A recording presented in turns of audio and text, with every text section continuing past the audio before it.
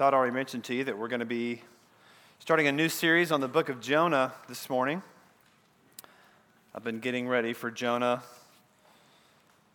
this summer. Went to the lake twice this week thinking about Jonah.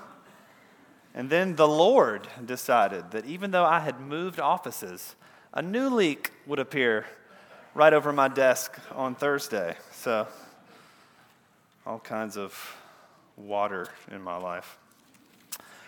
Jonah, in some ways, is probably a pretty familiar story to you. The guy gets swallowed by a fish, and he gets spit up again 3 days later.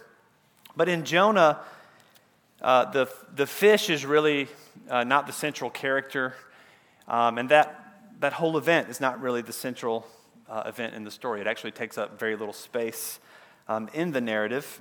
So in some ways, you also might be more unfamiliar with Jonah than you think. Jonah is between Obadiah and Micah in your Bible. This is where the gold is still shiny and the pages are perhaps stuck together right before you get, about 50 pages before you get to the New Testament. Jonah's a prophet, but it doesn't read like a prophet. You'll see it's not like other prophecies like Isaiah or Jeremiah. It's a narrative. Instead of telling us the content of a prophecy, it tells us the story about a prophet. And so it's almost like a parable that tells us about Israel as it tells us about Jonah, and ends up telling us about ourselves as it tells us about Jonah. And then, like all of Scripture, ultimately, it tells us about who God is. And it's much more about what God is like than about what Jonah is like. So, if you've had time to find it, turn to your Bibles in Jonah. If you don't have your Bible with you, we do have it printed for you there in the bulletin. Let's give our attention to the reading of God's Word. This is Jonah chapter 1, verses 1 through 16. Now, the word of the Lord came to Jonah, the son of Amittai, saying, "Arise, go to Nineveh, that great city, and call out against it, for their evil has come up before me." But Jonah rose to flee to Tarshish from the presence of the Lord. He went down to Joppa and found a ship going to Tarshish, so he paid the fare and went down into it to go with them to Tarshish, away from the presence of the Lord. But the Lord hurled a great wind upon the sea, and there was a mighty tempest on the sea, so that the ship threatened to break up. Then the mariners were afraid, and each cried out to his God, and they hurled the cargo that was in the ship into the sea to lighten it for them. But Jonah had gone down into the inner part of the ship and had lain down and was fast asleep. So the captain came and said to him, "What do you mean, you sleeper? Arise, call out to your God. Perhaps the God will give a thought to us, that we may not perish." And they said to one another, "Come, let us cast lots, that we may know on whose account this evil has come upon us." So they cast lots, and the lot fell on Jonah. Then they said to him, "Tell us on whose account this evil has come upon us. What is your occupation, and where do you come from? What is your country, and of what people are you?" And he said to them, "I am a Hebrew, and I fear the Lord, the God of heaven who made the sea and the dry land." Then the men were exceedingly afraid and said to him, "What is this that you have done?" For the men knew that he was fleeing from the presence of the Lord, because he had told them.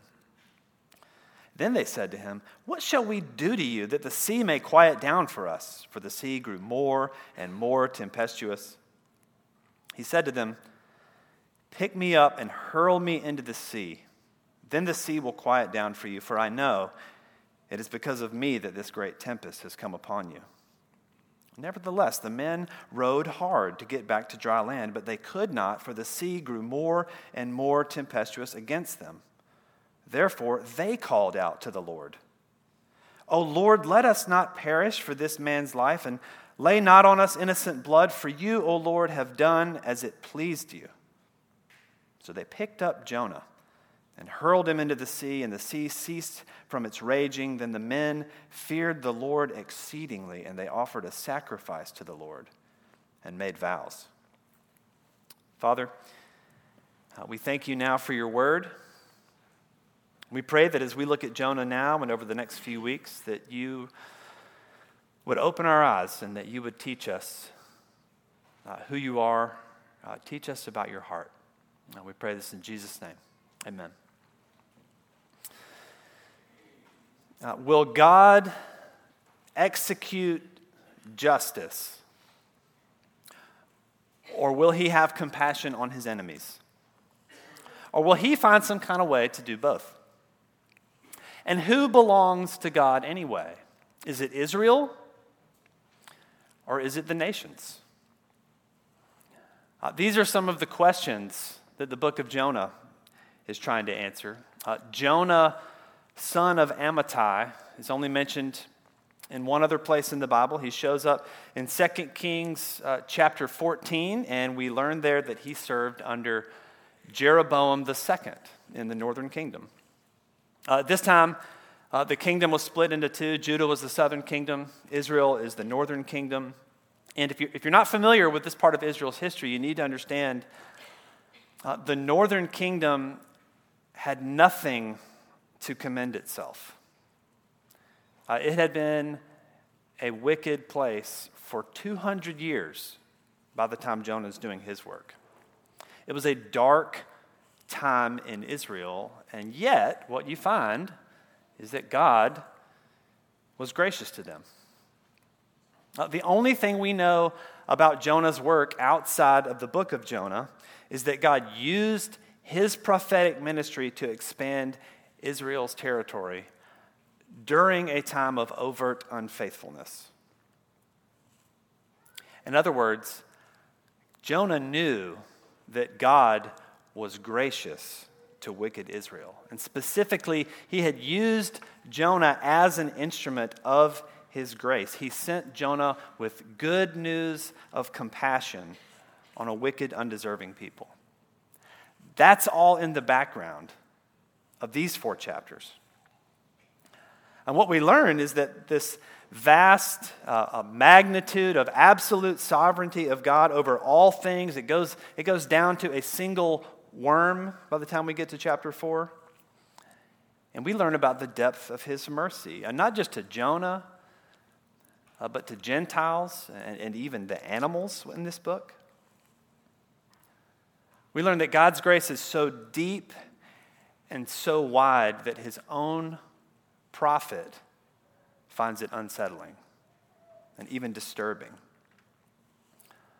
In fact, Gentiles, they are consistently painted in a good light in this book. Jonah's really the only bad guy in the book with his name. And we're just reminded in these stark pictures about God's plan and his character that they are always for the world.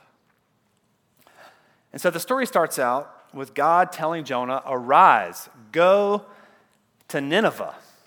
Nineveh was in Assyria, a sort of world power at the time. It was probably the capital of Assyria, and along with the storm and the wind and later on the fish, Nineveh is called great.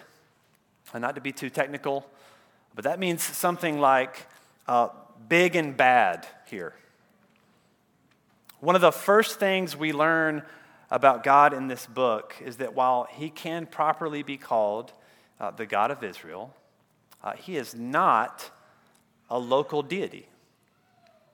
There simply is no place so big or so far away that it could be outside of his jurisdiction, as one commentator put it. If Nineveh is great, well, then God is greater. The whole world is accountable to God. Not just those that know his name, but everyone who's made in his image. And that means not just those who come to worship at 165 Pulaski Street, but every person in the city of Athens, every man and woman in every country in the world, because God has always been the God of the nations.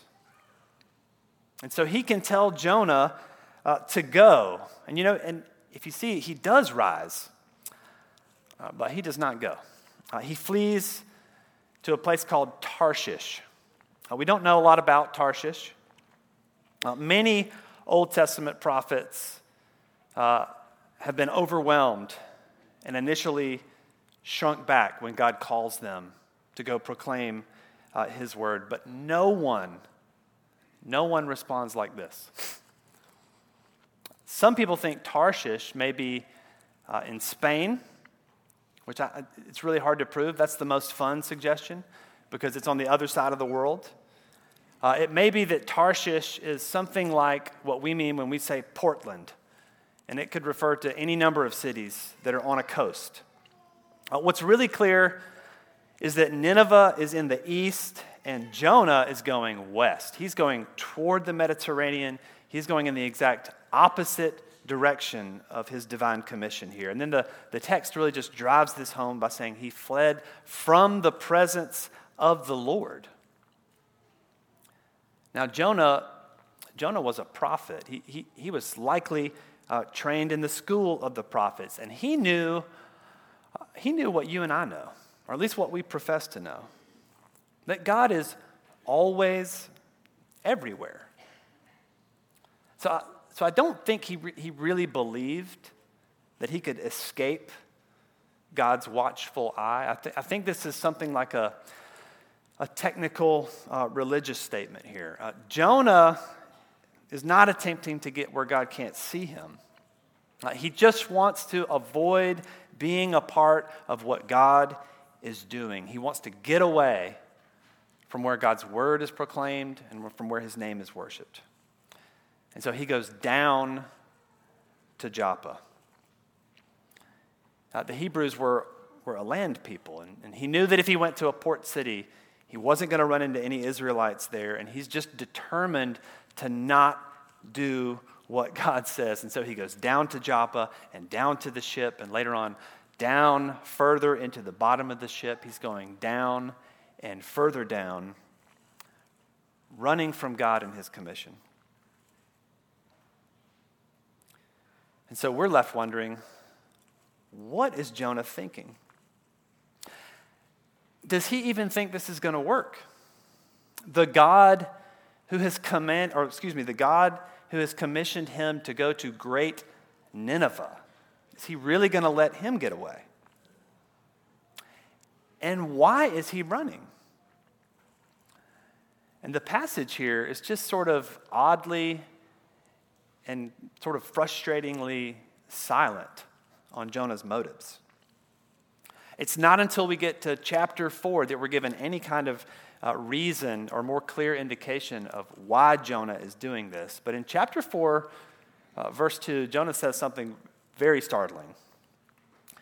He says, "That is why I made haste to flee to Tarshish, for I knew that you are a gracious God and merciful, slow to anger and abounding in steadfast love and relenting from disaster." You see, Jonah is told to call out against Nineveh, but he knew that all God's pronouncements of judgment imply the possibility of repentance. And he just couldn't stomach warning these people. It was just not acceptable to him to extend the possibility of grace to Assyrians. He hated them, and he did not want God to love them. He chose to disobey God's command rather than participate in God's mercy. And so as Ian Hamilton says, Jonah had become spiritually narrow. He'd seen success in his own life and ministry as a prophet, and yet he was disconnected from God's heart. Have you seen God do great things in your own life, only to find that you really don't give a rip about what he might be doing in other people's lives? just because you've done some good deeds at church, just because you're a deacon, just because you maybe have even really seen God use you in profound ways, that doesn't mean that you might not be running now. God desires a present faithfulness from Jonah, a present humility, and a present obedience. Our usefulness to God, and again, we know Jonah knew that he had been useful. Our usefulness to God says more about him than it does us.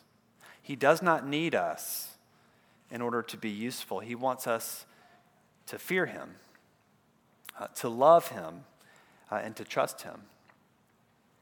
Jonah had been used in mighty ways by God and miraculous ways by God in the past, but now he's running. And so verse 4 begins with this wonderful phrase, but the Lord.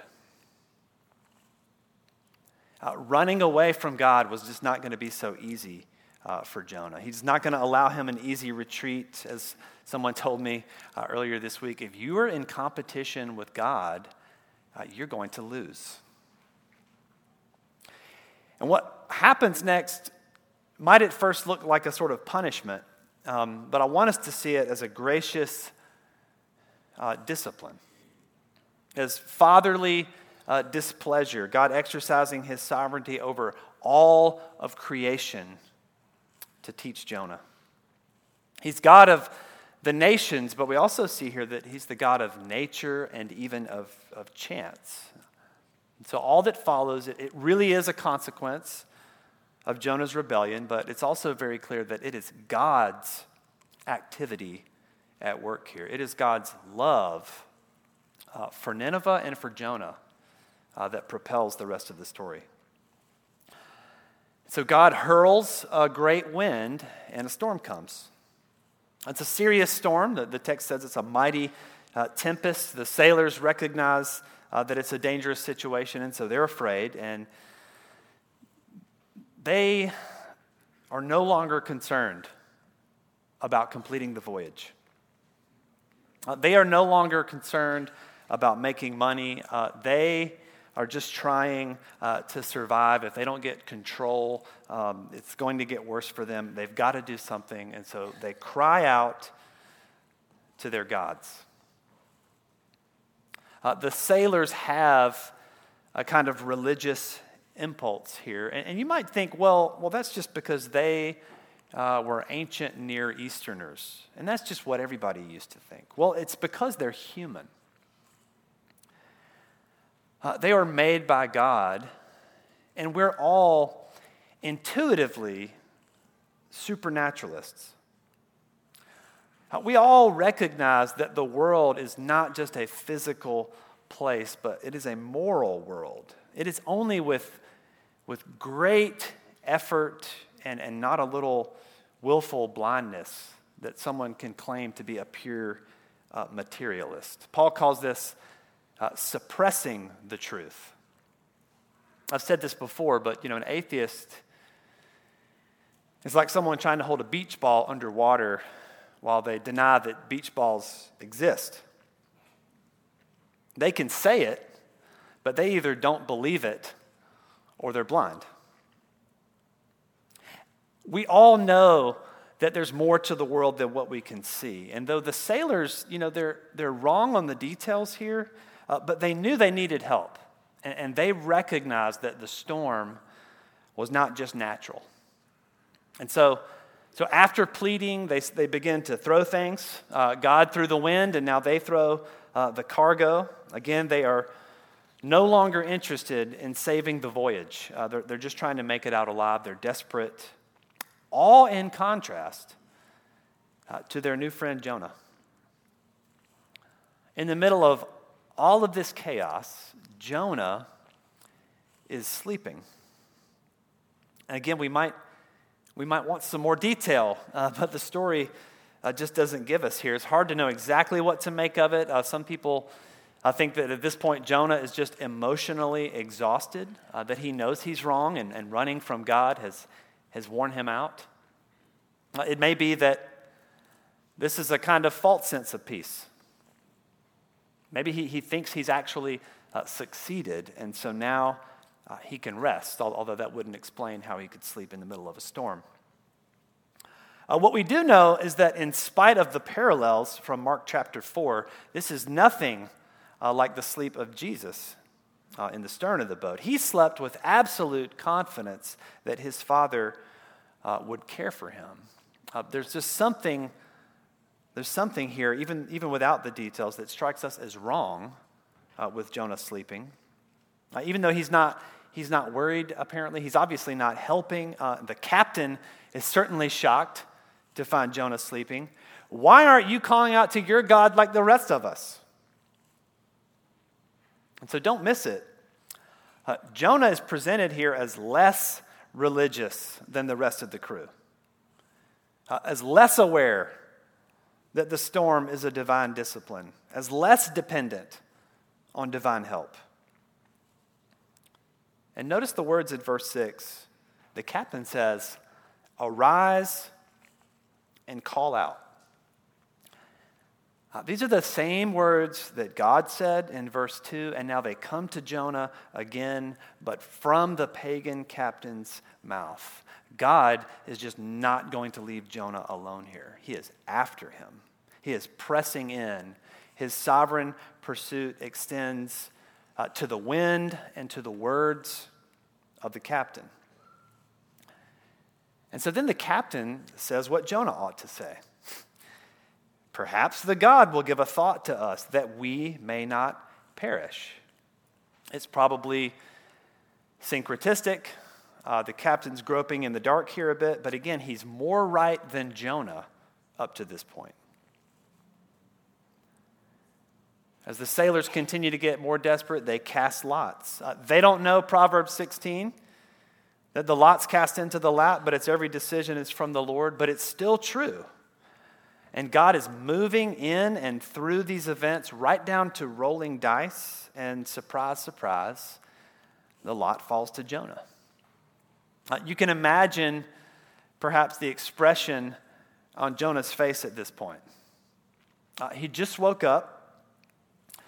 The captain is telling him to pray to the God that he's running from, and then he randomly draws the short straw. Like, are you serious? But again, God is not done with Jonah. He's not done. You may have found yourself running from God, and He's not done with you. One of the great messages of the whole book of Jonah is that if God can save Nineveh, then He can save you. He's God of the nations. He's God of nature and of chance. And what we see here in the end of the story is that He is the God over human hearts. You see, the sailors, they don't assume that everything is Jonah's fault right away, but they know it's got something to do with him now that he's drawn the short straw. And so they pepper him with all these questions. What happened? What do you do? Where are you from? Who are your people? And Jonah's answer ends up being the center of chapter 1. Literarily and thematically, this is really the main point of the chapter, even though it's ironic as it comes out of Jonah's mouth. What he says here is almost unbelievable, considering what's come up to this point. He says, I am a Hebrew. I fear the Lord, the God of heaven, who made the sea and the dry land. Now, as a reader, I mean, are we supposed to believe him here? I mean, it is what he ought to say, and what he says about God is true, but it comes across as fake or delusional. I mean, the words on his lips have been denied by his actions up to this point. But remember, he had just seen the lot fall to him. And apparently all we have is a summary of their conversation, because in verse 10, the sailors know that Jonah is running because he told them, it says. And so it may be here that this is sort of the first step toward a confession for Jonah. The first hints that he's recognizing his own fault in this situation, and the first hints that he's beginning to see that God is still pursuing him. And he knows now that in fact he has not outrun God. The sailors are not entirely happy with this answer. Are you kidding me? You picked our ship to run from the God who made the sea and the dry land? What are we supposed to do? And all the while, the storm, it just keeps getting worse. It's very clear to them that their efforts are not working. And Jonah says, well, you could throw me in the water. It's a surprising, kind of abrupt turn in the story. He offers his life, not in innocence, but as what he deserves. He says in verse 12, I know it's because of me. He understands here, at least in some sense, that his actions are what has brought all this distress, and so he's offering himself to the sea in an acknowledgement of his own guilt before the God who made the sea. And the men don't listen at first. They don't want the guilt of killing a prophet of the God of heaven. But again, the storm, it keeps growing. They're not going to be able to get back to land. And so something amazing happens. The sailors call out to Yahweh. Jonah hasn't even spoken to God yet in the story, but these unbelieving sailors, they cry out to the true and living God, and they pray what Jonah wouldn't pray. Do not let us perish. They plead their own innocence, not from all sin, but at least with regard to God's prophet. And they honor his sovereignty. They say, God, you have done as it pleased you. You made the lot fall to Jonah. Your own prophet told us to throw me in. And so that's what they do. And immediately a calm sea is both an answer to their prayer and a confirmation of their actions. They fear the Lord exceedingly. They feared a great fear. Jonah had claimed to fear the Lord, but we see that it's the sailors who are showing honor to God. He's been after them too. I'm sure it seemed random to them, but now God is on their boat. Now, are they converted? Did what just happened, is that what we call becoming Christians? Again, the narrative is sort of sparse here, but this is the typical Old Testament response to God's deliverance. They sacrifice and they make vows. In other words, they worship and make commitment to honor and obey this God. The pagans are the ones who are presented as the true worshipers in the story. And God is presented as not only great and mighty and controlling the wind and the waves, but he's a God who is ready to receive anyone that calls on his name. And it's a setup. It's a setup for the rest of the story where everything goes completely against the religious expectations of an Israelite. Some of you may have heard of Rosaria Butterfield or know a little bit about her story. She wrote a book several years ago called The Secret Thoughts of an Unlikely Convert. It's a phenomenal book, if for nothing else, that we just get reminded of the great things that God can do. But the short version of her story is that she was a lesbian, atheist professor of feminist studies who had her heart turned to Jesus. no one in her life saw this coming. She did not see it coming, and that's part of what makes the story so great, is her own surprise at God just breaking into her life over and over again. And Jonah reminds us that this is just what God does. He pursues sinners. He turns hearts in the most unlikely places. God is always on the move. Far too often we just predetermine what God can do and who he can call and who he can change. And we forget that we're supernaturalists. We forget that there was nothing likely about Abraham's conversion, but he believed. And you forget that there was nothing likely about your own conversion. Part of the point of Jonah is that if you think that you are in God's good graces because there's just something about you, as opposed to these other sinners, that he really needs or that he really appreciates, then you just don't understand yourself or God. There's only one. There's only one who never ran away from God's presence. But he was cut off from the land of the living. And though Jesus was a spotless lamb, he was perfectly innocent, without sin, this greater than Jonah cast himself into the depths. He took on the judgment that his people deserve. God is the hero of the story here.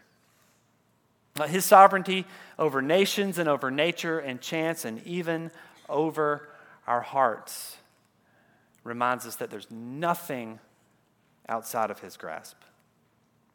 And next week, we're going to see that he is continuing to run hard after Jonah. Let's pray. Father, we thank you that you are not only a great and mighty God, but a pursuing, loving God. We pray now that you would help us to trust you. God, help us to know and to believe that when we can't see how anything's going to work out, we can still trust you. We can cry out to you. We can expect that you hear us, that you hear our prayers. God, help us to never write off anyone as too far gone for your mercy. God, help us to remember the great mercy that you've shown us. Soften our hearts.